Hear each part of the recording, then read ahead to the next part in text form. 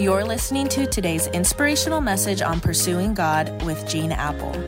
Here's Gene. Happy Wednesday. You're halfway through another week. These past couple of days, we've talked about the fact that we hate to wait, and we're drawing wisdom that we can learn from Exodus chapter 1 when the Israelites were in one of many seasons of waiting. And whenever we're going through a difficult season of waiting ourselves, some significant questions start running through our minds like, what's going on? Now, the book of Exodus begins with some very disturbing and sobering images of the Israelites being driven to forced labor. They're being oppressed, they're being beaten, they're treated like no human being should ever be treated. But it hadn't always been this way. 400 years earlier, the Israelites had a great beginning in Egypt. 400 years earlier, Jacob's son Joseph, the guy with the coat of many colors who originally came to Egypt as a slave, ended up rising to the number 2 position in the nation. He saved the entire nation from a time of famine. Remember that great story? Well, the nation was so grateful for his leadership and for what he had done that out of gratitude, they gave him one of the finest pieces of land in Egypt. So Joseph accepted the offer, moved his entire family there to the land of Goshen. And as time passed, they made a wonderful life and living in Egypt. Life was good. They began to have babies. They had lots of babies, and the babies had babies. But as their numbers grew, Egypt grew nervous.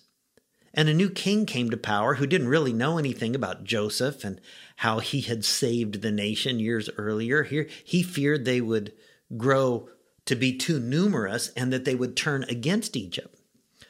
Exodus chapter 1 says, so they put slave masters over them to oppress them with forced labor.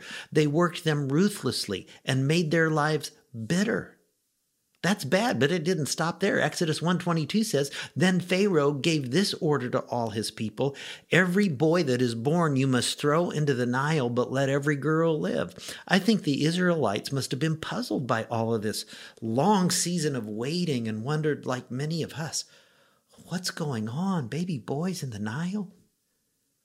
You see, God had promised them many years earlier that one day he would give them their own land, a land flowing with milk and honey.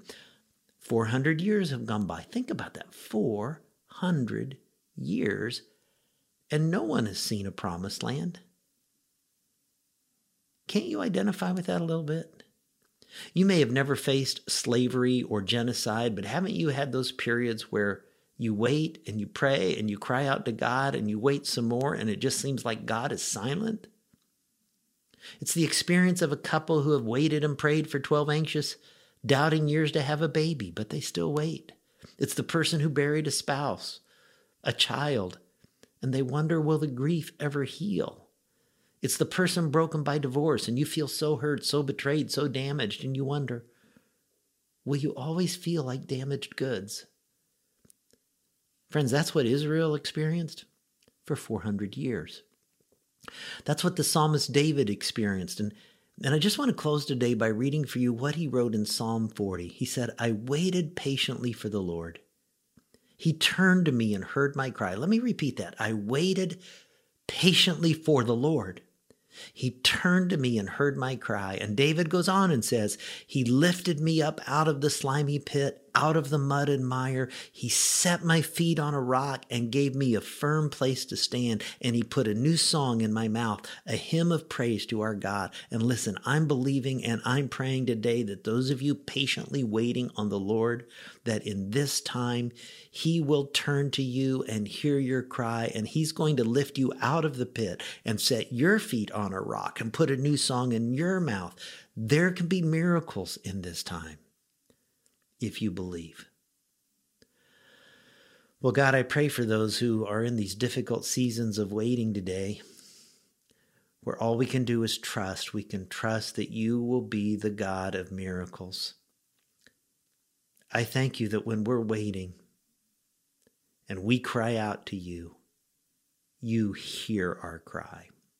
And God, I know some are crying out to you today from a very difficult personal place. And I pray that you'll hear their cries and bring miracles into their life And I ask it in Jesus' name. Amen. Amen. Catch you tomorrow.